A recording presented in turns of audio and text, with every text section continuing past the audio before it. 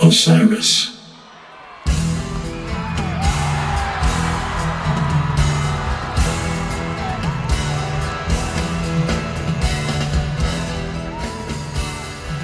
Hey everybody, welcome back to the Corner of Gray Street podcast.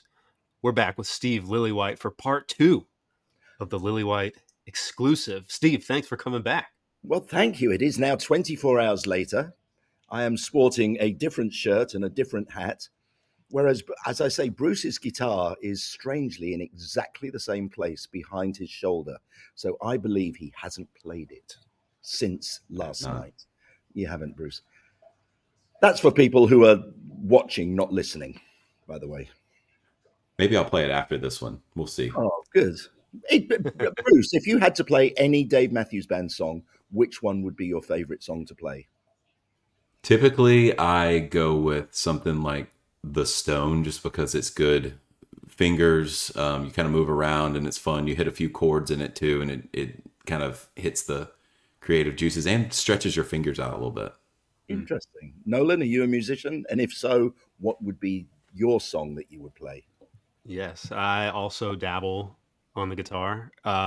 First song I ever learned was Halloween. So love that one. But I'd say, I think What Would You Say is my favorite to play. I love that riff and the jam. Little bit of funk. That's fantastic. That's fantastic. So good. Yeah. I can't believe I'm interviewing you guys. Hell yeah. Starting it off right. Yeah. Okay. So, yes, we made it into the 2000s yesterday, and we're just touching on Dave and Trey and their like collaborations and how Trey played on Some Devil and guested with Dave on Dave and Friends, but that's not the only connection. In 1996, you produced both Crash and Billy Breathes in the same year, which is crazy, as Billy Breathes widely considered Phish's best studio work. So yeah, I just want to ask you, what was that year like for you doing both of those? Well, I finished Crash, and the engineer on the Crash album was a lovely friend of mine called John Sickett. And he, after the Crash album, Phish wanted him to work with them. So he went up to Bearsville into the barn and started working with Phish. And because we were pretty close, we would occasionally speak. And he, after like a month or something, he said, Steve, there's something going on here that could be good, but they've got no bloody idea. They've got no one leading them. Basically, what they've done in a month is record something called The Blob, which is everyone just experimenting with something. He says, I don't know. It feels like they need a producer. And I think he spoke to Trey and before, this was before Crash came out. That's right. So I said, look, I'll come up to Bearsville and we'll talk. So I went up to Bearsville and we chatted. And Trey was like, yeah, well, you did the first Dave Matthews album, but what's this new one? You know, and I said, look, do you want to, I've got a cassette, come and listen and I'll play you some of it in the car. So we went in the car and I played him the cassette of Crash and he went, oh yeah, that sounds good. Yeah, okay. Would you like to come and help us, you know, with our album? Because honestly, we're sort of going around in circles and we don't really know. So I went in there and it's funny. I do what I do, and I'm never quite sure what I do, but I sort of just walked in and because I'm not like some people in life are just alpha males in everything they do, right? I am not an alpha male, except in a recording studio. And when I'm in a recording studio, I sort of acquire this alpha maleness, like I'm the lifeguard on the beach. All of a sudden, I become the person who everyone looks to and like, what do you think? You know, because I just because I've been in studios all my life, and I do believe that if I can inspire confidence in people, they don't have to think about my job. The worst thing for a band is them to think about my job. So I need them to be completely free to be creative, and I then steer it towards the end result. And the end result, of course, is an album. Now it sounds a bit, yeah, of course, but sometimes if there's no one to steer it, it just doesn't go anywhere. So I listened to the Blob, and there was there was one great bit in it. I loved it, and it was it was the thing Steep. There was a song called Steep, and Swept Away. There was like Mm-hmm. so I thought, oh, that was good. Let's put that together, and then I can't. I mean, this was an album of excess. We were all quite uh, involved in our active party life. But it Mm. was, when it's a different world being like that in the studio and being like that live. People have always said to me, "Oh God, you must have had crazy fun times and groupies and all this stuff." I go, "No, yeah, back in the day when we were taking drugs and doing all that, it was all for the greater good of the record. It wasn't that sort of world of like, woo, let's just party.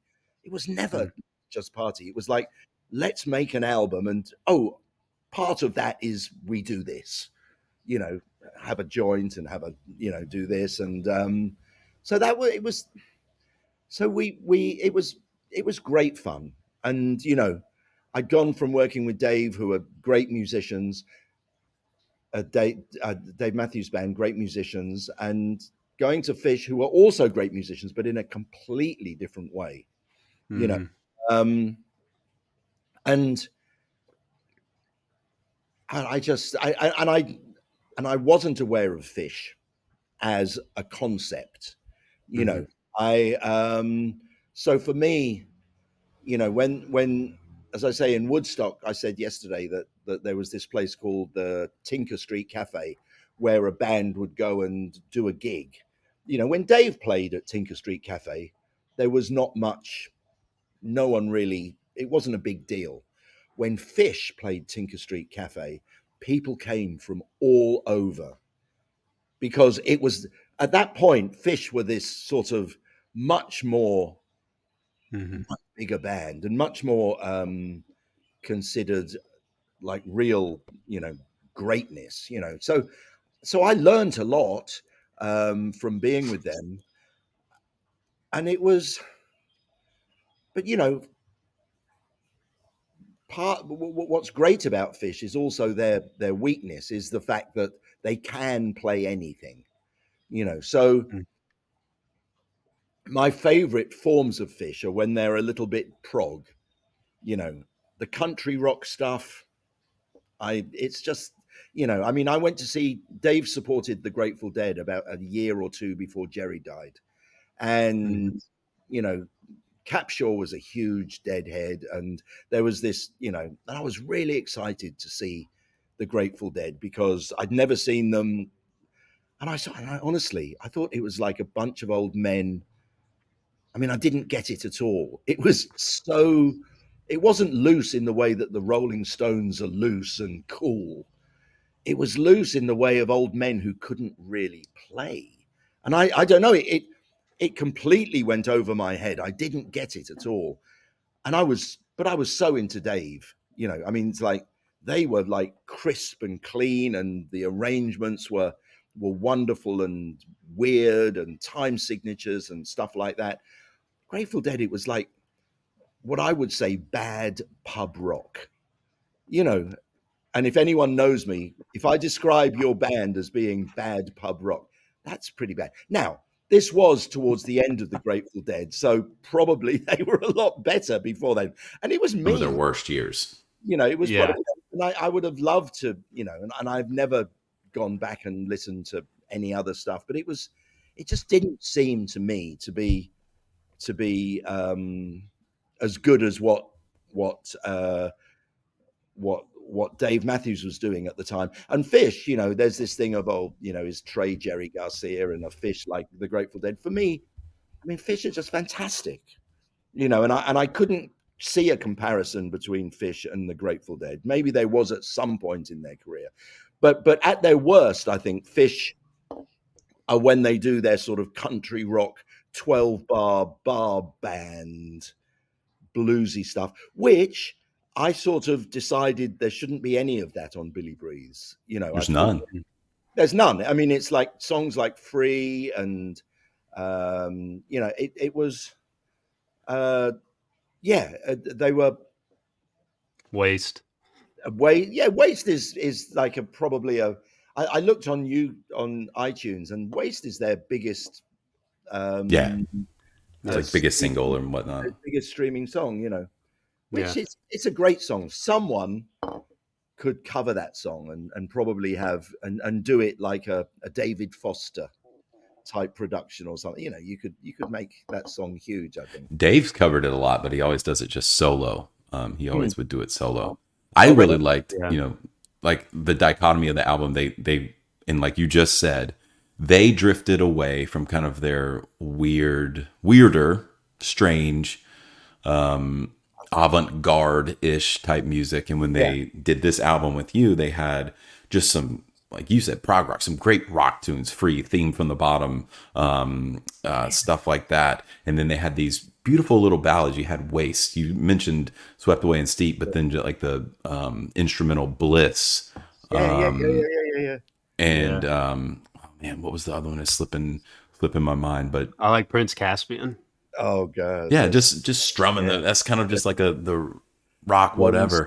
Stones, like Yeah, and yeah, you got some just What I love fantastic about- sound out of them. Yeah, it's a complete album. You can put it on from the beginning to the end, and it's as, I mean, I won't say anything like you know, Dark Side of the Moon, but it has elements of a complete piece of work that absolutely is a journey. You know, it starts off with the rock stuff and it ends this beautiful, all these segues from Billy Breathes into Swept Away, into Steep, into Caspian. That's a great section. Oh man, it's just as trippy as hell, and it's yeah, I loved it. And you know, I loved working with them. They were mad. I mean, there's this great story. There was word that there was opium in New Orleans. There was opium in New Orleans. John Fishman, what are you doing for a couple of days, guys? Well, we're just overdubbing. You're not needed. I'm driving from Woodstock to New Orleans to pick up the opium. Okay, Fishman, great. So he gets in his car and he drives down to New Orleans. Now, this was before cell phones, really. Gets to New Orleans. We get a phone call. I'm here. I'm picking the stuff up. Fucking great. You know, when will you be back? Probably tomorrow night. I've got to drive all the way back. You know, he started driving back. He got, the studio is about a 20-minute drive from Kingston in upstate New York. And we were all staying on the campus, right? So we thought he would come straight back to the studio and we would see this pound of opium. A pound of opium. You know, we were so excited. He got to Kingston and we didn't hear from him for like a day. Like, where is he? He called like 2 days later. Hey guys, sorry, I was so tired. I checked into a hotel in Kingston and I slept for like 24 hours. I said, okay, come to the studio. We want you at the studio. So we eventually came down with this huge fucking smelly piece of like a pound of opium. It was rubbish. It really just the worst. It really was. I don't know. I'd never taken opium before, so I was really excited. And it didn't really do anything. By the end of the time, it was just sitting there and no one was interested. It was such a great story that John Fishman, I'm going to get the opium. but it's He'd be the one. yeah. But it was just full of joy, and they were. What I love about Phish is that, unlike say Dave Matthews Band, where they they did all meet together, but they were all older when they met, and it was a disparate, as I say, it was a disparate band of characters who all came together in Charlottesville, all from different places. Phish all came from the same place, and they all Mhm. met as teenagers. So it's in terms of other band, it's much more like a U2 sort of tightness of friendship with Phish than there is with Dave Matthews Band. So Phish have got that tightness of that you only get when you start up together. I mean, Dave Matthews Band are tight as friends, but it's a different sort of friendship. And Yeah. but yeah, it was so much fun. And I mean, I still, I'm not annoyed, because it's not my job to be annoyed at something like the cover. But when you look at the cover of Crash, which is one of the greatest sleeves, because it's modern, it just makes you think the album is clean and Yeah. and and meaningful and everything. You look at the cover of Billy Breathes, and it was like it was on the last day as a joke, and they Of never course. bothered. They never bothered to get. I mean, I love Mike Gordon. As I say, probably my favorite bass player. When I was just listening to, I mean, because he just does incredibly random stuff, and his rhythms are so beautiful, and you know, um, but his face should never be on the front of a Phish album. Uh, well, only Yeah. because it gave, I the music was so pristine and so lovely and beautifully put together, but the sleeve makes you think it's something else. And I think That's them maybe though. That is it is that's What's wrong with them. that? I don't. What's Yeah. wrong with that? That's Phish though. It's like this is their most like Oh, right here, not and maybe not serious, but sort of like serious. We're great musicians album. Like we're not doing this, that, yeah. and the other sort of thing, and they put that on the cover. It's I freaking know perfect, it is perfect in a way, but when but you also when terrible. yeah, it's just when you compare it to the Crash album sleeve that is so Yeah. beautiful, and so it just made me laugh at the time. But yeah, that was and I got to know Trey relatively well, because we both I got sober before he did, but the Joy album was a completely different, because there was nothing. We recorded that in New York. There was no, I don't think there was even a bottle of beer on the session. You know, it was completely clean and straight. And weirdly, I haven't really listened to that album much, and I listened to it yesterday, and I was, you know, songs like Backwards Down the Number Line, that's pretty good. Yeah. And I did oh I yeah, did like definitely Stealing Time from the Faulty Plan. yes, I mean, Joy is a bit waste, but less than. I hmm think, what else have I got? And a song called Ocelot. I think it's just Yeah. so funny that you name a song Ocelot. I mean, I think, I love that one. Kill Devil Falls is a great lyric, but it does it does it does tip into that pub rock thing a Hmm. little bit. It's just it's a Yeah, sort of 12 bar blues, but again, a great lyric. And it's funny, when we were doing it, I love Time Turns Elastic, just because it's so weird. But listening back hmm to it yesterday, there's something about it that doesn't work for me.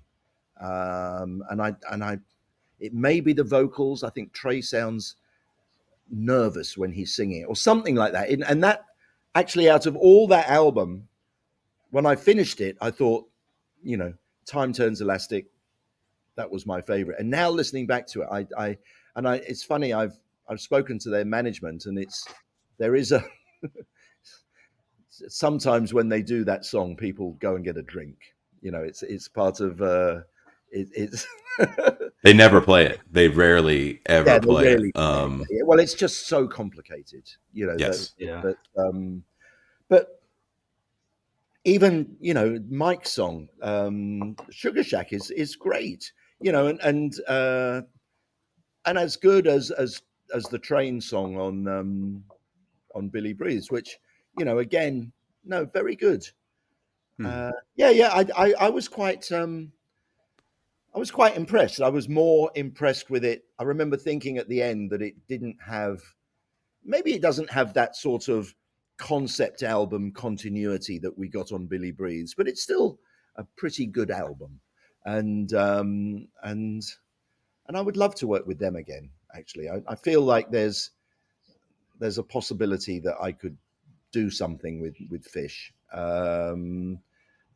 Dave Matthews Band, no, I think that's run its course, just purely because the certain members are not there, and I don't feel that you know I mean we've done our best work, I think, Hmm. and there's no problem about that.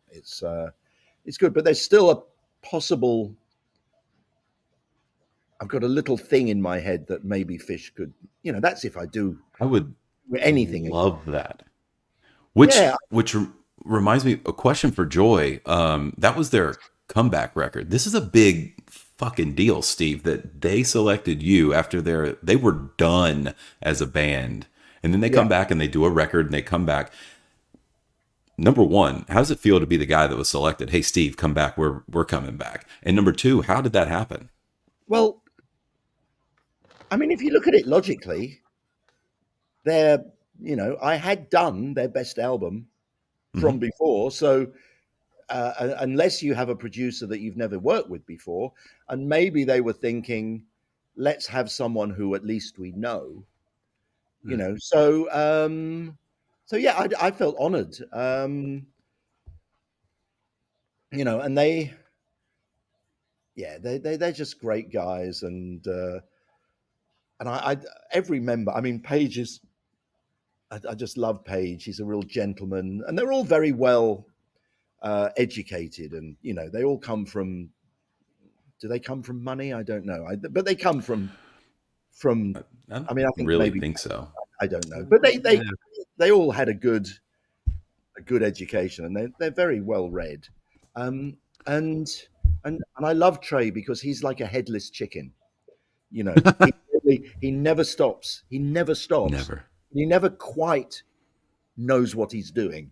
I mean, it's this this he is really great and so intelligent, and yeah, just a lovely man. Who So made the call? they did. I very rarely approach an artist to work with them. Or no, who? So did you get a management call? Did Trey call you? I think may have been Capshaw. I don't know, Okay. because they at that point they were with Red Light, whereas before when I did Billy Breeze, they had different management, Hmm. um, and then they went to Red Light. Uh, yeah, I can't remember, but it was Yeah. very happy to be back in there. It didn't really touch. It didn't move the needle like Billy Breathes did, but I almost I was gonna say, I almost wondered, since Trey was coming back and he was sober, if he knew that you were sober, and he was like, "Man, I trust this guy. Like, he's gonna help keep me clean, keep me focused," and he needed that at the time, maybe. he'd maybe not. He was pretty confident in his own sobriety. I think it Hmm. was, we did, we bonded over sobriety for sure, Good. you know, and the great thing about being sober is that you can laugh about the pound of opium story, and you can laugh about Yeah. it, rather than, ra- just because it's so ridiculous and so funny. Um, yeah, but yeah, that was great. As I say, it's nice to have a little piece in the Phish history, Yeah. Yeah. and I mean, Trey did contact me a couple of years ago with the possibility. He says, "I want to do it. He says, "We never make money on our records, but I just love the experience."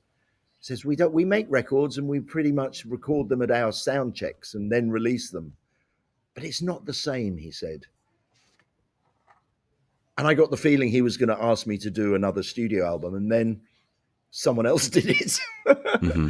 I don't know. Maybe I wasn't as enthusiastic. Maybe I was living in Indonesia and it was a different world I was in. But maybe I'll try and get to see them at the Sphere, because that would be pretty amazing. Even I though don't they know if do, it'll be more fun watching the band or watching the crowd during those shows where they're standing in well, Oh those god. steep things and it is tripping so out. well that and I hate, and I don't want to make this a prediction, but even with U2, before the U2 shows, I was absolutely scared shitless that there are no barricades, and the top tier of the Sphere, it's like maybe 50 rows, and your senses are so like overwhelmed by everything that even if you stand up, you could, and literally if you tripped over, there could be a tumbling domino effect, and Mm. who knows? I mean, Mm. and Phish, they have to be very careful, and I don't know if anyone's flagged that, but it it's not. I mean, it's so steep, the because you need it because everyone's quite. It's 18,000 people, but you feel like you're part of it, even in the worst seat in the house at the top. Mm. You because you've got you can see more when you're lower down and you're closer to the band. You have to look up to see all the amazing effect. But when you're higher, you're further away from the band, but you can see it, this wonderful all around you. So I think it really is one of the modern wonders of the world. It's have you seen any video clips of the U2 thing? Oh yeah. It's It's wild. Yeah. just, I It's mean, It was you wild. don't. amazing. Yeah, it really is. So Yeah. Uh, well, I'll jump in and say I had not really listened to Phish much before the last couple weeks, and oh, really? we're gonna do an episode, like an off-season episode, where I like go through some studio and live stuff. And I texted Bruce because he's been trying to get me to listen to them forever, and I just haven't done it. Yeah, I But know. I wrote down in the notes, I was like, Billy Breathes is their masterpiece. And I was like, my other favorite album is Joy. And Bruce Oh, was like, well, Joy was Lillywhite. And I had no idea. But there you go. Those were my two favorites. Nolan, if you weren't married, I would love you. I told him, I was like, yeah, you loved them because Steve did them. Yeah. I Lillywhite know. did them. I was like, he did Joy too. What? Yeah. Wow, that's great. Thank you. Thank you. Yeah. No, Joy those had a were Right. better album cover too than Billy Breathes. It was No, it way actually was, kind better. of it was cool a looking. great album cover. I think they Yeah. realized the mistake, but there you go. So perhaps the 25th anniversary of Billy Breathes should be you know, maybe a different album. No, that's ridiculous. Yeah. Like the gold edition, you know. There you That'd be go. cool. Well, yeah, we'll have to get on that. We'll also have to put the feelers out there and be like, hey, get Fish to call Steve. Get him, let Yeah. him Well, give him a call. I would love to. I would just love to hear from them, you know. But Yeah. good. So I Well, really, again, a lovely band, lovely bunch of guys. Oh, for sure. yeah, I'm sure the DMB fans are loving all of the Fish talk, but you better love I'm it sure. because you need to love these albums. You need to go take a listen to them if you haven't already, because they are really, really actually good albums, and they are closer to the potential DMB style music than any other Fish music. So, I think what I'm good at is bringing out the essence of a band on their records. You yeah, know, it's like, because I always, before I ever see a band, but before I ever produce a band, I have to see them live. And when I see them live, I sort of close my eyes and I try and imagine the best way of translating that into a record. It's not about my ego of how I make records and how I do things. It's like, how can I best make a recorded version of these songs at this time? And I'm feel I'm pretty good at that. Without, not taking the essence of the band away. but taking what it is and making a recording that is hopefully as timeless as possible. Because that, when you're making art, everyone makes art. Every way you look is art. But timeless art is we're talking about albums that people love 25 years later, 20 years later. So, there's a reason. So I feel quite honored that we are talking about these things and as if they were relatively new things, because people don't talk about the Spin Doctors like this. I mean, no It's offense, true. but it's true. And they had a huge hit. It's Yeah. it's not about that. It's about the big picture of making these records. Yes. And now it's time to jump back into the DMB world, away DMB from the world, world. away from Away Yes, the from the I have away from the world. away from the world. So the big question to start things off: when were you contacted about working on this album? Because there were rumors all through the 2000s about you working with them potentially 04, 05, 06, 07, and then that whole thing got scrapped, and then Big Whiskey, but it took till 2012. So can you walk us through Yeah. that? Well, I'd heard the rumors, but no one contacted me. Hmm. But there was, it's a bit like a sports, in sports, where certainly in football, which is my sport of my choice. There are these rumors about someone being transferred, but Hmm. neither of the teams have actually even spoken to each other. But someone put something out there as a little teaser. But no, I'd heard some rumors. I never got contacted, and then it was Capshaw who contacted me, and I said, "Well, great. I mean, I would love to come and see Dave and talk about." And Dave and Tim were playing a show in New York, and I came to see a Dave and Tim show and sort of walked backstage, and it was like we'd never, like the years had never 10 years had passed, but was exactly the same. We started going. We just reverted to type. Um, I became Steve Lillywhite from the early days. He became Dave Matthews. Suddenly, you know, we were like a bit like the uncle nephew. You know, I think I felt a bit like the, and his dad died very young, and I was, he felt. I mean, I'm only, how old is he? I think I'm 12 years older than him. So it's more like a, 56, maybe. he's Yeah. 56. Yeah, I'm 68. Um, so yeah, so the 12 years, it's like your young uncle, So I, we just reverted to type, and we booked the studio in Seattle, and it was an okay studio, and Dave had written these songs with Alasia, and they were good. I really thought that we were onto something, and as I say, I haven't listened to the album much, but when I listened back to it yesterday, there's I mean, I absolute Broken Things is just and weirdly, with sort of a little bit of time. You see, when you finish an album, when you're certainly for me, when you're so involved in something, every song, I equate it to a bit like a horse race. For me, they are all at the starting gate at the end of an album. When you finish an album, they're all even, all the songs. And it's only when the album's released that some songs go ahead of the others and then they catch up. And, 10 years later, well, right now, Crash Into Me is like, that was just another song on Crash, and now that song is huge. And Let Me Down, which I loved, not really such a big song. Um, Yeah. so weirdly, and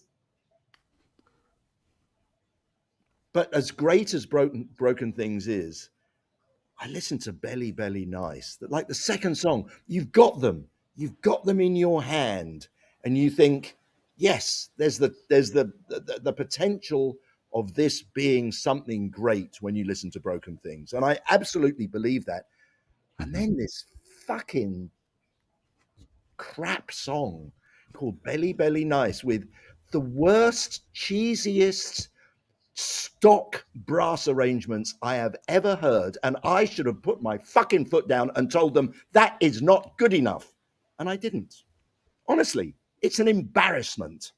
Honestly, honestly, it is. And it Yeah. was, and Broken Things is so brilliant, you know, but on an album, you can lose people, you know, and maybe they didn't even bother to listen to Mercy, which is a great song and worked really well, and that was great. And uh, Mercy is, you know, I mean, Mercy is like a crash into me, but it is still pretty good. I'd forgotten how much I like that song.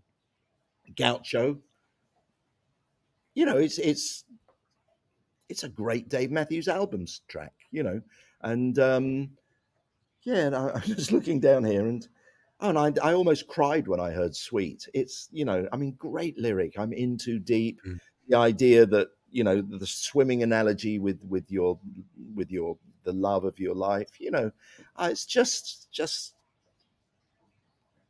you know.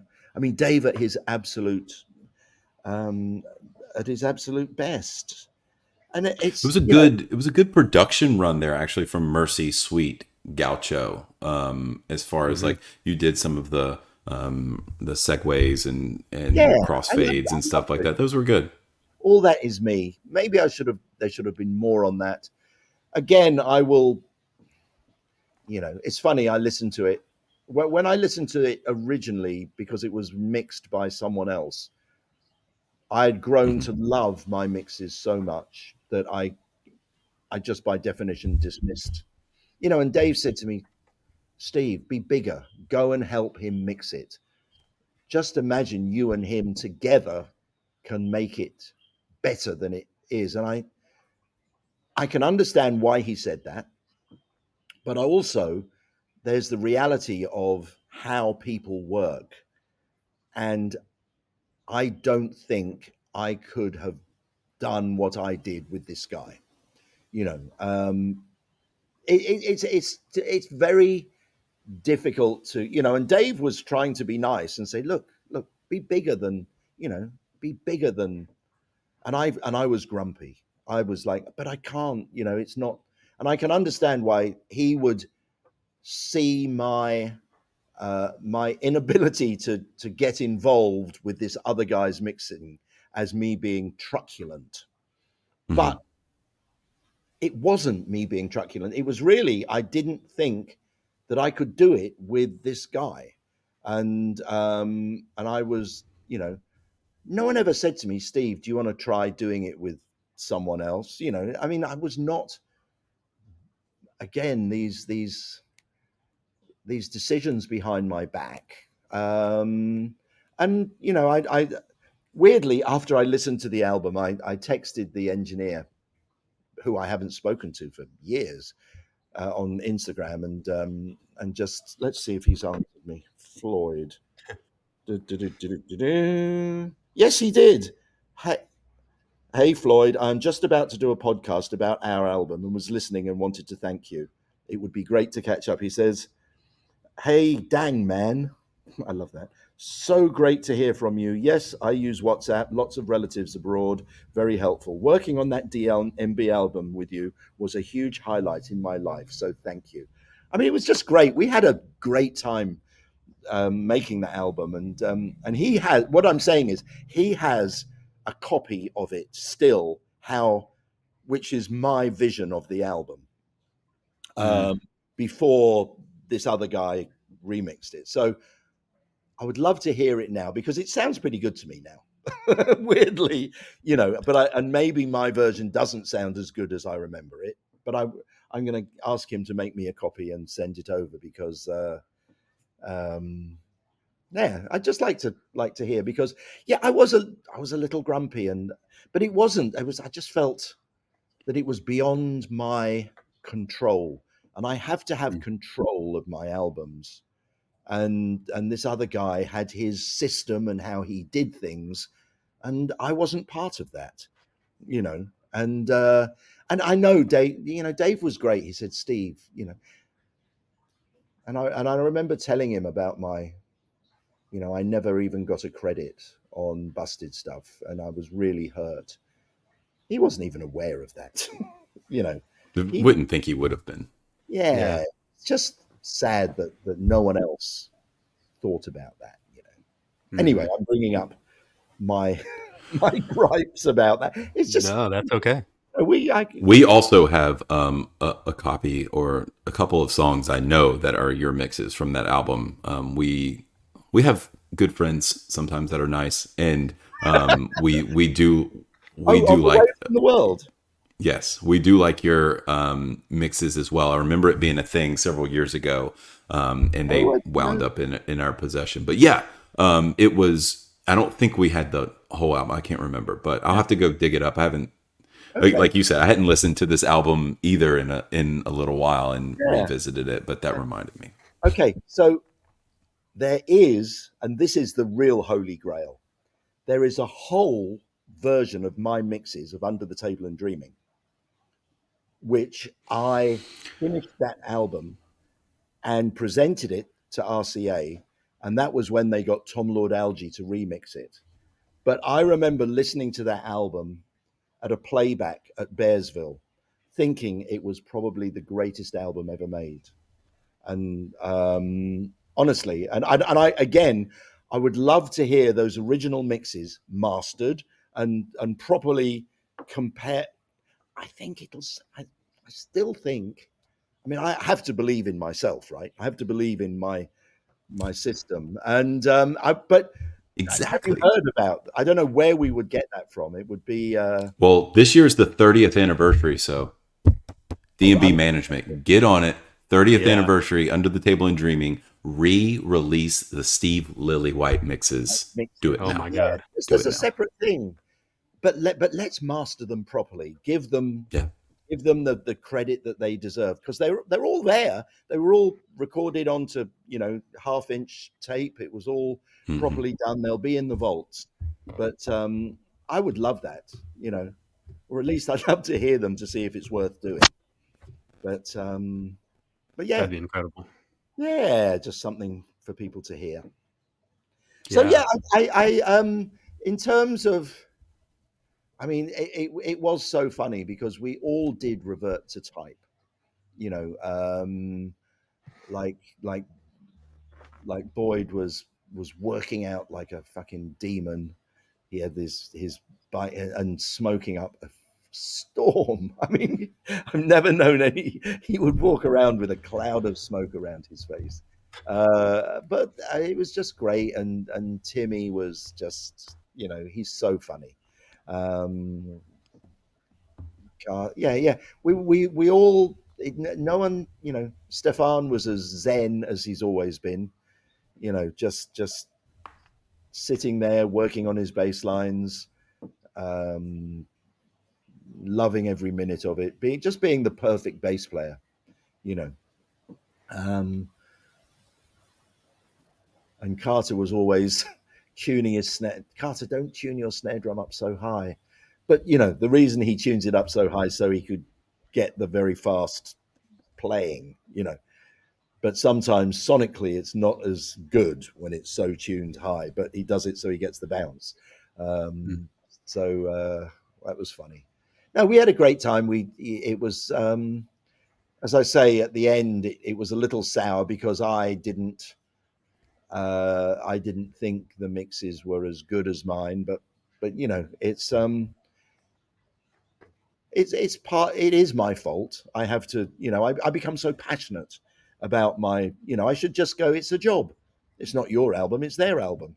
But I become passionate about my belief because I have to have this belief in myself when I'm doing it. Because I put I'm not like Rick Rubin who can do 5 albums at the same time and just Mm. go in and say, yeah, that's not good enough, do it again and leave. I have to be in there bloody running the show and doing everything. And I don't know, it completely wastes me, but it's something I feel I have to do. For me to make an average album, I have to put everything in, and I'm not such a good delegator, and that is maybe a problem. But there you go. Say lovey, that's me. I More totally get questions? it. Yeah, you get that. Yeah. Yeah. Well, so you mentioned several of the band members and how they were. What this was your first time working with Rashawn and Sean Jeff, and Jeff. Yes, yes. and Dave is kind of referred to Rashawn. He's like the kind of musical director of the band. Yeah, And now completely. he's been in deep longer than Leroy was, which is insane. Oh, Absolutely. And, Uh, and an incredible musician, yeah. a real scholar and a real Mhm. musician, you know. Yeah. Um, but, I suppose it's different being a founding member of a band to being coming into the band from being a session musician to coming into the band from being a barman, a guy who plays at the pub in what's the pub in Charlottesville where they all met, Millers. Millers. Miller's, and it's just different. And he was already a master musician before he joined. Well, actually, so was Leroy. It was just different. Um, Leroy was always a solo artist, so whenever we did parts, it was always a little bit like if we built Roy into a brass section, it never sounded like a brass section. It was Leroy tracking himself up a few times. So it sounded Mm. sort of unique and different. Mm-hmm. My one question when I went off on Belly Belly Nice is that it was just a stock Canned arrangement. horn lines. I mean, it's the sort of thing that it's the first thing that comes into your mind. And sometimes the first thing that comes into your mind you should always be aware of but sometimes you need to dig deeper, you know and I suppose if your world is that of a session musician, you don't, and when you're such a good musician, you've never experienced the world of digging deeper because you've never Mm. had to, because you've had charts in front of you and you play your charts, and it's sort of more like a job than a vocation. And Dave Matthews Band is a vocation for all involved. You know, maybe not so much if you're coming in later because you weren't involved in the early days of pain and sleeping in the van and all that. It so it's a different dynamic. That's all. And and Mm. and as I say, the dynamic of Leroy in the band was a unique dynamic. You know, um, the new guys are just incredible and lovely people. There's no question about it. But I just felt, and it was my fault. I should have said, "Come on, is that arrangement good enough?" And I didn't. You know, Mm. producer's fault always is the producer's fault. So I'm never questioning anyone in them, but it's just I didn't have the vision. That was one little bit of vision that I didn't have, because who knows if that song wasn't on the album and it had gone into, because the idea of holding someone when they play an album, you want to stop them taking the need, you want to stop them changing tracks. And I think that it's like a subversion of too much. It just didn't really work for me. Mm. And But they haven't played it in years, so maybe it didn't really work for them. really, okay, Yeah. yeah, Yeah, they've abandoned honestly quite a few of those songs, but they've continued to play some of them. right, And one of the two that I want to mention next just came back like over the last 2 years, a little bit, and that's Drunken Soldier. But the one that has not come back, that is, it hurts my soul, is Snow Outside. Oh. And I think that was a complete studio master. We think that both of those are studio masterpieces. But that end of the album, those two songs, Snow Outside sounds the most like if you could put that on Crash. You could put that That on was my other mix. D&B Lillywhite albums. Yeah. Weirdly, that Yeah. was my vision from beginning to end because that was my mix. So that the little subtleties that no, I felt I'd forgotten that they used my mix on that. So yesterday when I was listening to the album, I heard Snow Outside and I went, "Oh, this has a certain different sound to the others. I like it." Hmm. And actually, yeah, because I mixed it.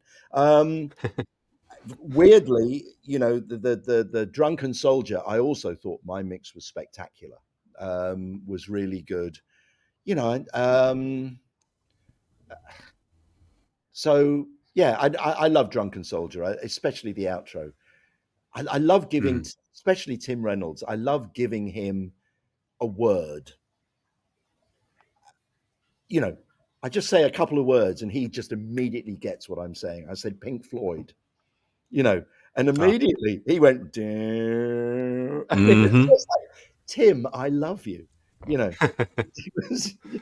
because you can't say Pink Floyd to Carter or to I mean they don't, that's not their world, they're Yeah. Earth, Wind and Fire and stuff like that. But maybe a little bit of Pink Floyd. Maybe I'm wrong there, but certainly Stefan knows Pink Floyd.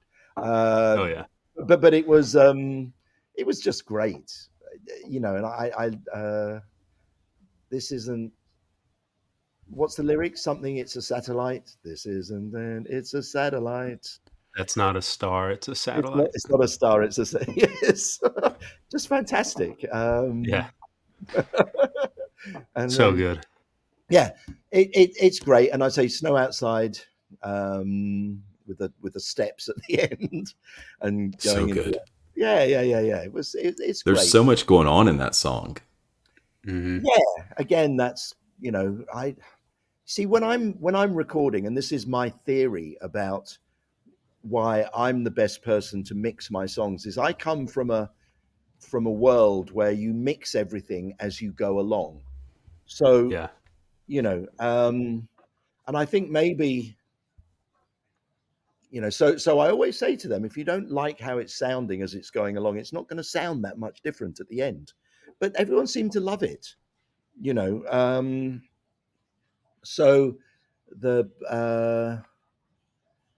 yeah, yeah. So that's how I mix. So it is slightly different because I come from the old school of mixing. Nowadays, people just record and record and record, and then they do stuff in they But I like to every time you overdub, you're mixing. Every time you add something to the song, you're either making it better or making it worse. And so Mm. that's how I think. I add. Hello, my maid has just arrived. My cleaner. Uh, I think that um, yeah, that's how I work. I build things up so that at the end of the day, your record is finished. Because that's how the Beatles worked. And they didn't have a safety net because they had to mix things together. Um, they had to mix the bass and drums together or mix the guitar solo on the drum track, so they had to get the levels right. Mm. So that's how I feel. That's how I work. So I'll often process things and mix them down. I mean, influenced by Brian Eno a lot for how he works because I've worked with him, and it's so I'll process the guitar or the violin, and I'll put all the reverbs on that I need. Sometimes you need a lot of reverb on Boyd Mm. Tinsley, and a lot of love to make the sounds beautiful. Mm. But I used to love doing that. That was, I would do that in the morning before the band came in, and they as far as I could see, no one ever said anything, that they didn't like it, you know. But there you Yeah, go. I think it's one of their better studio albums from the last I guess since 2000. Yeah, yeah. So I mean, yeah, you can't really, the first three are in a class of All their own. right. I think, yeah, um, and then it became a bit more dissipated. yeah. I mean, you could put the Lillywhite sessions in that a little bit, but from every day onwards, it became a different Hmm. thing. You know, but there was a continuity I felt and a oneness with even the Lillywhite sessions joining on to the end of Before These Crowded Streets. It felt like it was part of a singular vision, a singular, but not being the same. A singular Hmm. journey. But Yeah, it was a journey. Exactly. yeah. Yeah, yeah. They haven't truly found that, I don't think, in the studio much outside of working with you. I think that Well, makes. it's just become life gets in the way of, you know, they've a bit like Phish. It's a self-fulfilling prophecy where the albums aren't as important. Mm, And Sure. they have yeah. so much. The albums are not as important, so that there's not as much effort put into making the albums. Mm, The budgets are not the same, so you don't spend as much money and you don't get as good quality records, and it's a snowball thing. Less money yeah. goes in, less money comes out. You know, and that's the world it is. And it's so easy to make records just on a computer now. Setting up a whole band with everything as a financial concept. You might as well just go and do gigs. You Mm, make far more money that way, and Oh yeah. you've got yeah. such a deep well of wonderful music to dig into. You know, Mm, I mean, I think some artists, especially the artists from the generation before this lot, they you know they've made so many records that they've sort of slightly blotted their copybook. I mean, I think someone like Paul McCartney or Elton John, they've made so many albums that if they make a new album, it's like, what's you don't listen, you don't think. I mean, my generation, not your generation, but my generation, it used to be Paul McCartney's made wow. But now he's made so many records where he didn't need to say anything, but he felt like he had to make a record. And weirdly, there's a Billy Joel hasn't made an album in 20 years. So if there was a new Billy Joel album, you'd go, well, he's got something to say. Maybe it's worth listening to it. But so I'm a great believer that let the young people do it unless you've got something really important to say. Leave your ego out of this, you know, and really look at yourself and go, are these new records I'm making as good as the classic records I made? Well, if it's not, don't release it. That's what I yeah. think. Anyway, Yeah. Do you remember any songs that you worked on during those sessions that didn't make the cut for the album? oh, I don't know. Yeah. Are there any? I don't remember. Yes. I don't know all of them. There's a one or two that I've heard. And then there were other, the rumor mill, right? That people say that there were all these things. And going into the album, people were saying, or even Dave said he wanted to do an album of songs that they had played, but that they hadn't put in the studio. Right. Was that ever a conversation that he brought up to you, or did he have the Like new songs and is he there was like, something cornbread or something? Does that sound familiar? that was one that made a Oh, he did. bonus disc at one point. Right. Okay. Yeah. Yeah. There was definitely talk that was going to be the album, but then he came in with these. He had, I think, he just got a new phone that had a record function on it, Yeah. so he could actually record what he was writing. Because I think he would sit down and play a song, and if he didn't remember it, it would just be gone. So he never recorded Mm, it. This was a really great thing for him because he could record what he was doing. he then went back and listened to it, and that was the basis of some of the songs on this album. So Huh. it was literally the technology, because Dave, up until that point, if a song had resonated with him well enough, he would have remembered it and kept it, because he Yeah. couldn't record it. He had no way of recording it at home. He's not like a tech guy, you know. Yeah. So he was so amazed. He said, "Listen to this. I can record myself just so easily." It was Oh my gosh. so it was great. So I think that's how. Yeah, so I'm sure, but there were all these other songs from live, but you listen to all those live gigs from, so what there is and what there Mm. isn't. But what are they doing now? Well, they released that album this year, which I think you said that you tried to give a listen to, right? I did, Walk and I around the listened moon. to a bit of it. Yeah, it's again, I have to come to terms with certain elements that are now staples in the band, and Mm. it was okay. No, it sounded Yeah. good. It was. I'm there's certain things on an album that you that give you certain emotions that you don't know how they come. They come from a magic and like the word joy, actually, you can't there's no preset for joy, for the feeling, for those feelings that you get when music just means so much to you. And how that was done, I don't know.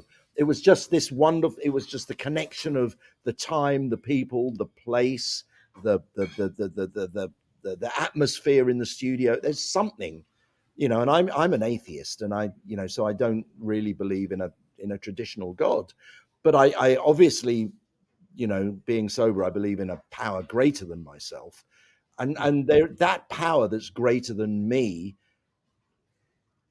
at very much on a basic level, can be a group of people all working together towards a common goal, you know, and um, and that's what I think we had, and that's what I'm not hearing so much anymore, Mm.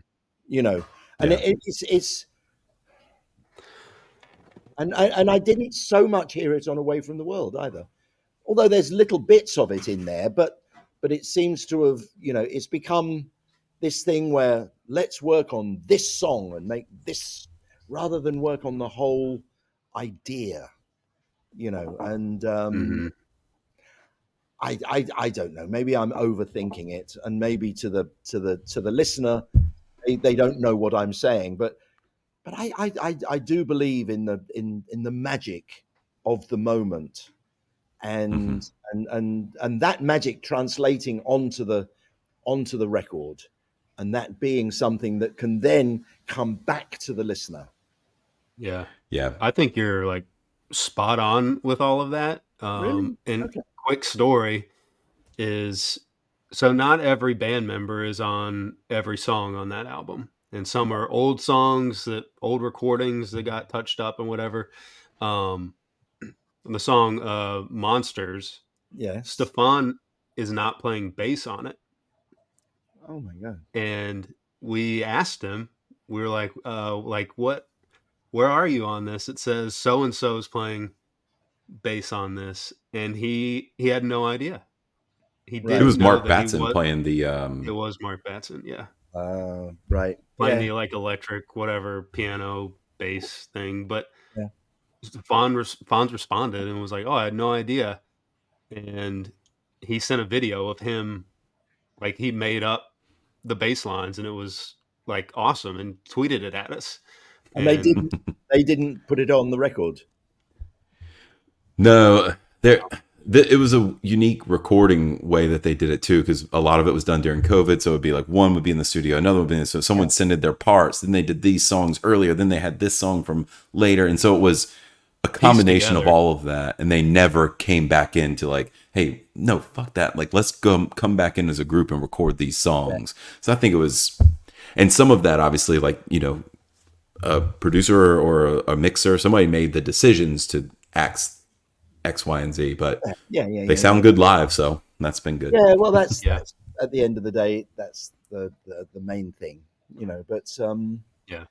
Well, you asked us what are they doing today? What has your relationship been with the band and management? Because they matter in this a little bit too. Ever since Away from the World, and just over the past decade or so. virtually nothing.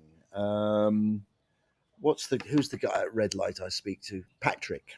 Patrick, Hmm. He's more on the Phish side now, isn't he? Is he more on the Phish he's or with the Dave and Trey, kind of like Dave and Trey? they're Yeah, like well, his Patrick guys. Yeah, yeah. is my mate, and he's Yeah. very He's a gracious. good dude.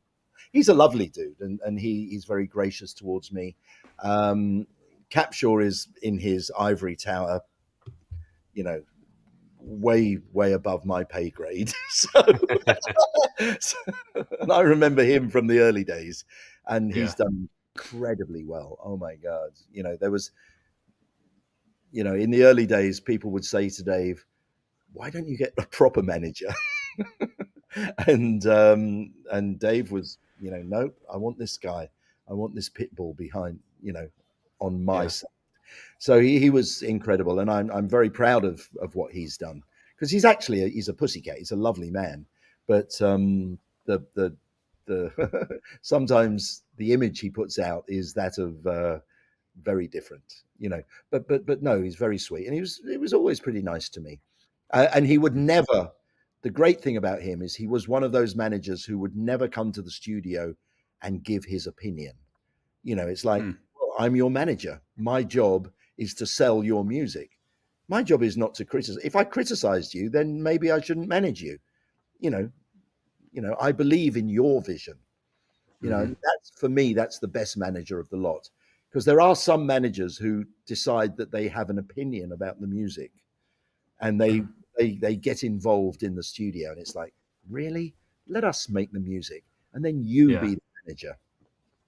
I have nothing to do with the management, and I respect what you do. You respect what we do in our little bubble here, and let us make the music, and then your job is to go and sell it and to get the record company to back it. But so Patrick has been great. I've spoken to Patrick a little bit about crowded streets and the certain. No, I won't say it. No, I can't say that. But no, nothing. I'll tell you later off air, boys. Okay. Well, you probably know anyway.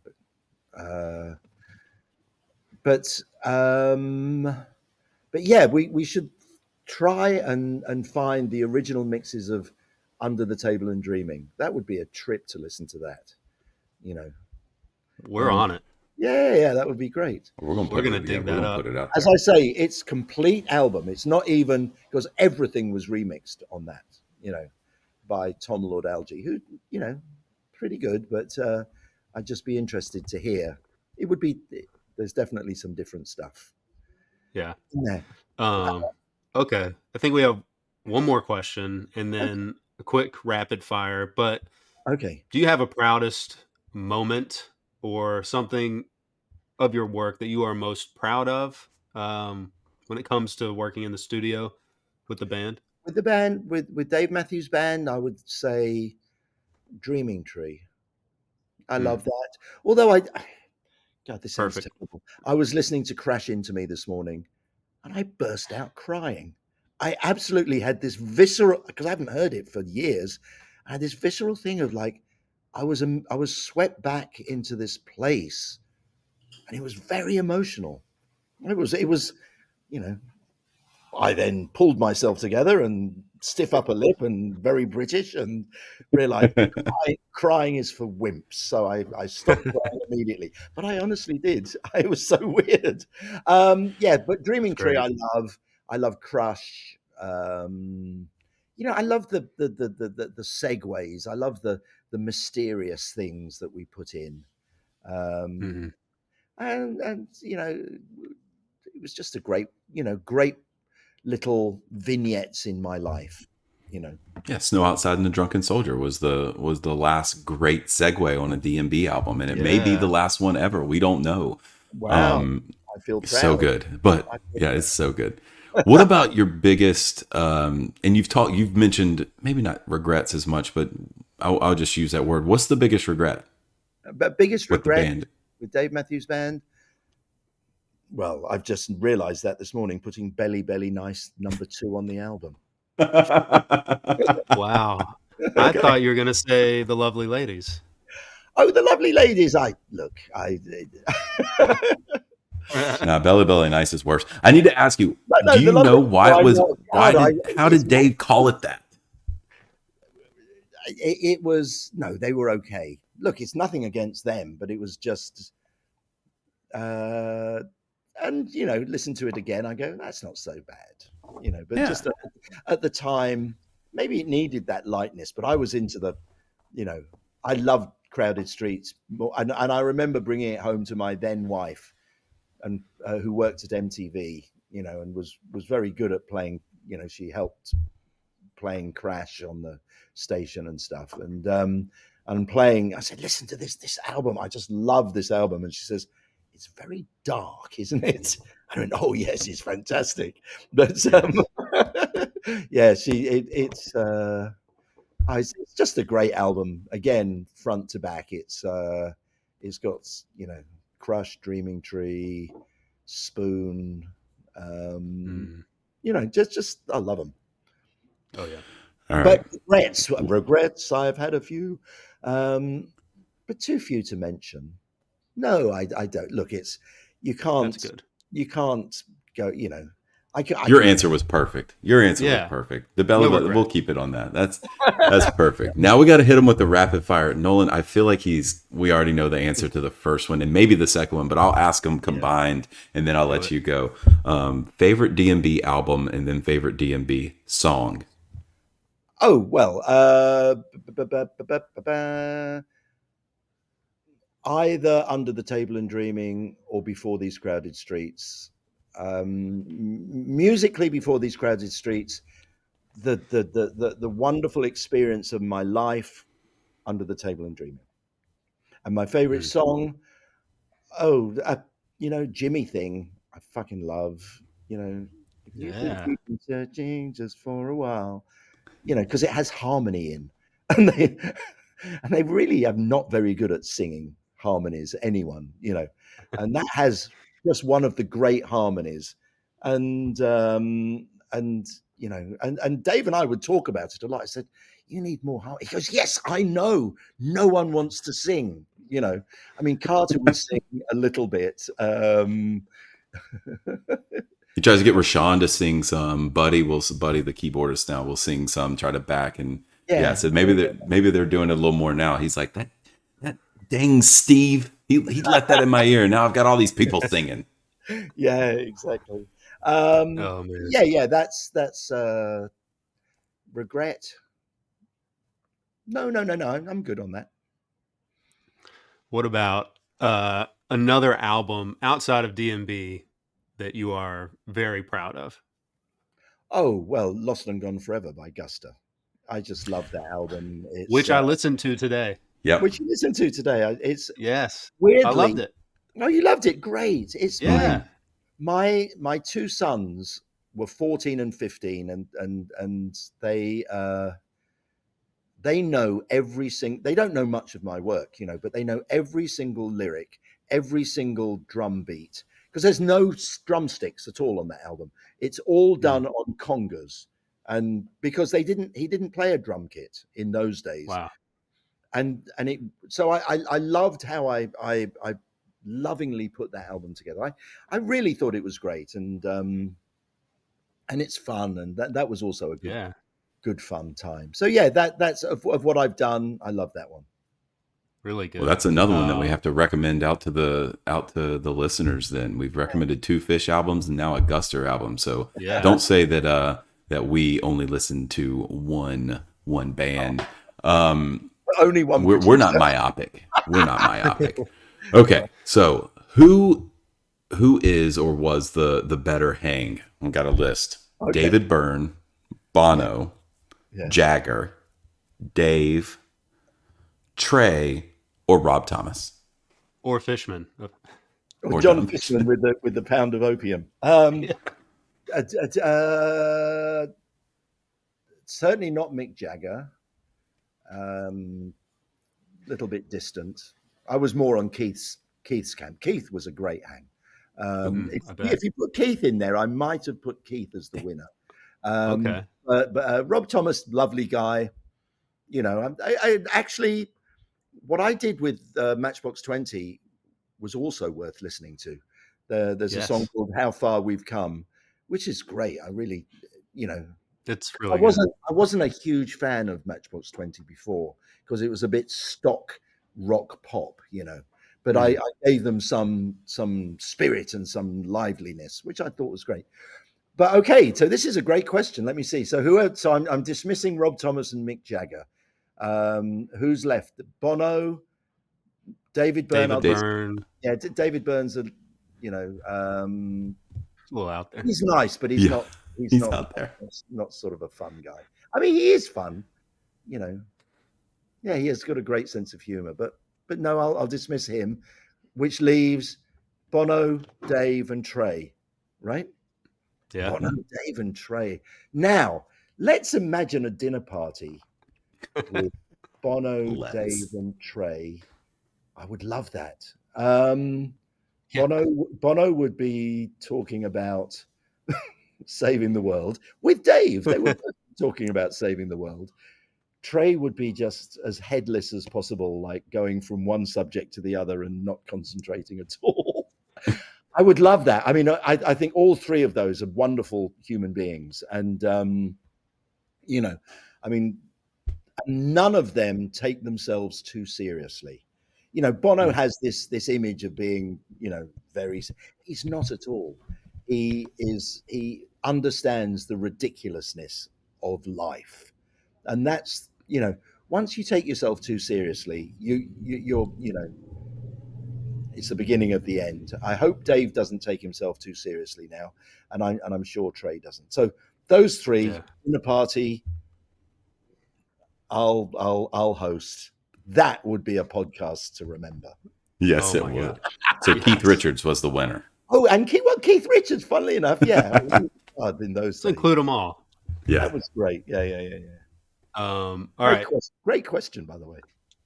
I think you'll like this one too. Favorite Beatles album and favorite Beatles song. I was never so much Beatles albums. Well, Mm. weirdly, I like Magical. Well, and they were slightly different in America to the UK. Oh, true. There were different versions. I mean, Sergeant Pepper, but there's certain songs on there that are not so brilliant, and you Mm. know, I'm not sure if it hangs together as an album. And also, Strawberry Fields wasn't on Sergeant Pepper, even though it was recorded at the same Yeah. time. And I love Strawberry Fields, Amazing. but my favorite, weirdly, I'll go for, you know, if you'd said to me McCartney or Lennon, I would have said McCartney. And weirdly, Mm. it sort of showed in that Peter Jackson uh, documentary. You know, I mean, McCartney was Oh, yeah. the MVP of those sessions. Lennon was That brilliant. was incredible. Yeah. Lennon was brilliant, but boy, when McCartney going, I've got this new song, Let It Be. You know, I was just you know, what a piece of history. I Um, cried. I yeah, cried watching that. yeah, I couldn't keep it together for that. It was amazing. it was amazing, Y'all are a bunch of criers over there. We yeah, are. we're not real men. Um, I but so, you know, Penny Lane, I loved, but but Helter Skelter, you know, people used to say that, you know, well, Lennon did the rock songs and McCartney was the cutie melodic one, but Helter Skelter was a McCartney song, and that's probably Yeah. the heaviest Beatles song ever recorded. It's You know, awesome. so you know Yeah. he wins on that. Now,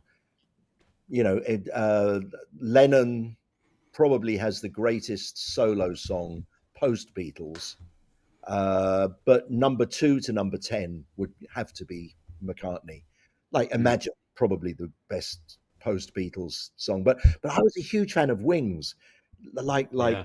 like Jet, and Listen to What the Man Said, and you know, uh, not even Axl Rose could fuck that up. Well, he could actually, he did. Um, but there you go. But yeah, Wow. yeah, Penny Lane, and probably the the the recordings around Sergeant Pepper were Yeah. fantastic. I Yeah. also love Magical Mystery Tour. I think you were about Oh, to I, say I that I was earlier. going to say Magical Mystery Tour. Weirdly, I mean, Very Flying. underrated. Yes, yes, I Yeah. love that. Yeah, because Yes. it's more trippy. I quite like. Yes. You know, Same. Same. yeah, good. Yeah, we're all I right. love them. All three peas in a pod. Yeah. Next one is best venue for a show, and it can be one that you've been to or not. Well, I would say because I've just been there, is the Sphere Mm, love it. in Vegas. I mean, it's fantastic. But having mentioned Gusta, I'm on their newsletter, and I saw that they are playing Lost and Gone Forever from beginning to end, the 25th anniversary at Red Rocks on August the 1st. So it reminded me of Red Rocks, where I've seen Dave play, but also an even more a bigger moment for me was recording U2 at Red Rocks for an album called Under a Blood Red Sky, which was a live Hmm. album that Yeah. transformed, and it was an incredible day, and it was, I loved Red Rocks, I love the vibe there. So, but also I love Irving Plaza. Mm. That was where I first saw Dave Matthews Band, Yeah. and it's like not too small, but big enough so you can be close. It's a great venue. So yeah, so best Good. venues, Irving Plaza and Red Rocks, but the Sphere purely for wow factor, and Yeah. the U2 show that we worked on, it was something amazing. Is Nolan, that the best? you were just right by Irving Plaza. I stumbled across it in New We York a posted a few picture of it. few weeks ago. I had no idea where I was. And I turned the corner. I was like, no way. There it is. Fantastic. Um, Great spot. What's the best live show you've seen? Because I'm sure you've seen a ton. Oh, I think probably. Well, I'll say U2 at Red Rocks. I was there. Mm. Well, because the whole show was not going to happen. Basically, the setup. U2 were not huge. They were big enough to play Red Rocks, which was pretty big, but the big play for U2 was to film Red Rocks, Mm. right? And they had a helicopter booked to fly over. Like, you can do it all on drones now, but helicopters were expensive, and this was a big expense. All day it was pissing down with rain. The gig was going to be cancelled until 15 minutes before the band, but they said, no, wait, let's hold on, let's hold on. 15 minutes before the band went on stage, the rain stopped, but the clouds and the mist and the it turned into one of the greatest occasions. And I was in this little cave backstage at Red Rocks with this the mobile recording. So for the first two or three songs, I'm in there making sure everything's being recorded okay. But I go after a while. I go, well, you're doing a good job. I say to the guy who's with the mobile, I go, this will be good enough. So I went and go and stand on the side of the stage, just because it is one of these moments that it was just taken from the jaws of defeat to this incredible success. And that is, if you think about it, that's the greatest success of all, when you go from the jaws of defeat to success. And so that was probably the best gig I've ever seen. Um, That sounds yeah, like a great one. yeah, it was. Incredible answer. I love that. Yeah. Okay. Artist or band that you've never worked with that you'd love to work with? It is more, there is at the moment, I would say there's no one, but I would say David Bowie at some point in his career, I would have loved Mm. to be involved in because he was my favorite. I loved him. Um, uh, Bruce Springsteen with the E Street Band. I've, you know, because for me, Born to Run is one of my favorite albums. It's got a sound that is just so attractive to me. Hmm. Because it's like this Phil Spector type sound. He then, his sound then cleaned up, and it became more standard. And Born in the US, all of that's great. But Born to Run has this spirit, and when it goes, they do the little. You hear the counting: 1, 2, 3, 4. The highway's burning. Oh, I can't sing, but just something great about that song. So yeah, so I would love to have worked with Bruce at his height of creativity. I mean, Arctic Monkeys, big fan of them, like them. Mm. But Oh yeah. there's that band Goose, who I think are pretty cool. That that He did not just say that. That's our next question. no, I did. Well, Goose. Are you No, I messing think with us? yeah. There's something about them that I think. I mean, I've only listened to their records, and I don't quite get the records. Mhm. I don't know whether that, but they connect somehow in a great way because they play huge gigs, and for me, my antenna goes. There's a connection with an audience. This is what I do. I try and take something and turn it into a recorded version of the experience that I'm getting. And because I have experience in doing that, I feel that maybe I could do it again.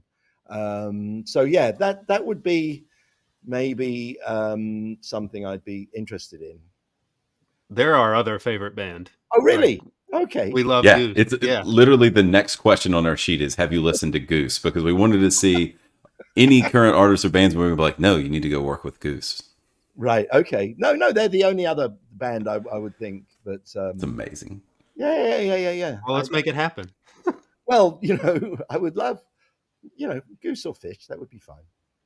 But let's see. Amazing. Yeah, we saw Goose 4 times this year together. Yeah. Wow. So yeah. But I Th- listening to the albums, I didn't.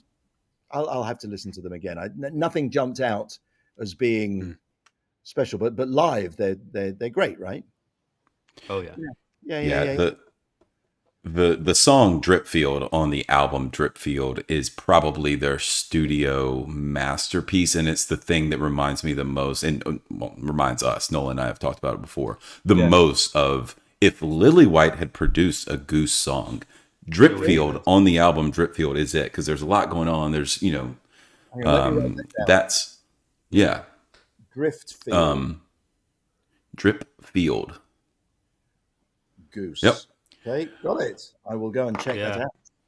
Yeah. I think you'd also like Autumn Crossing is like their latest um EP that came out.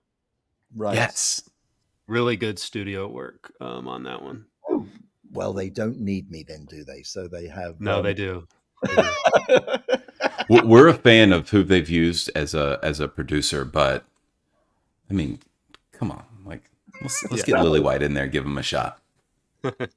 Oh, we could attempt something. Let's see. Yeah. Good. All right. So, what's next for you is working with Goose. Do you have anything else you want to plug? Are you working on a book? What's No, next? I did my one man show.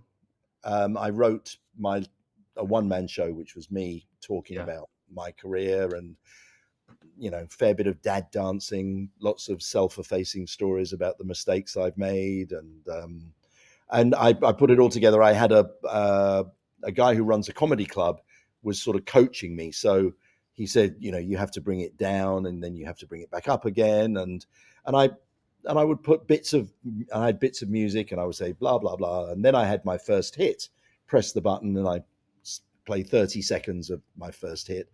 And then, I did this and then I had a collage of like 4 songs, 20 seconds of each of them. And, and then tell more stories, then have a break, do an hour, then have a 15-minute break, then a 45-minute second set. And it was, it had a nice flow to it and it was funny. I did one show in Jakarta and then COVID came and I had to, and I've mothballed it. So I have to bring that back out. I will maybe, we'll see.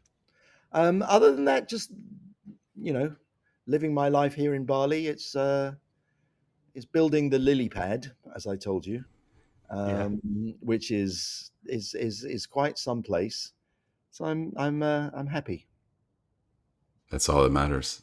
That's what we like to hear. And going to go see Phish at the Sphere. That's where he's going next. Well, yeah, I'm not sure if I can. Well, I can either go and see Phish or I can go and see one more U2 show at the Sphere. I don't know. Well, I don't know. Well, I know I can get U2 tickets, but I'm not sure. Well, I can phone Patrick up. I'm sure he can. I can buy one through him because that's what it's like now. There's no such thing as a guest list anymore. Even the band have to buy their own tickets, But it's look, if you can at least get them at face value, there you go. Well, if you go to either, put some of it on social media so everyone can see and live vicariously through Lillywhite. Great. Well, boys, it has been an absolute pleasure. I was a bit worried. Would part 2? It was a different, slightly more melancholic podcast. This one, part 2. Yesterday was different, so I think that was great. I thoroughly enjoyed it, and I feel a bit like it was a therapy session for me. And as I don't, I don't go to therapy, I feel better. And I didn't. Well, we are licensed now, then. And I didn't. Anytime you need to talk, let us know. I know. Maybe I should do that. Anyway. Well, we are beyond grateful. This is, obviously something, years of a dream for us to be able to talk to you as, big fans of a lot of bands that you've worked with and everything. So we obviously appreciate it. Hopefully our audience appreciates it. I'm sure that they will. And yeah, we hope that you get to work with Goose or Phish or whatever, and whatever the next work is, we will be sure to listen for it as well. So thank you, Steve. You are the man. And thank you, Nolan, for having your 2 flu games here in a row. We appreciate your fighting through. And thanks to everybody. This was awesome. We'll see you all next time on the corner of Gray Street.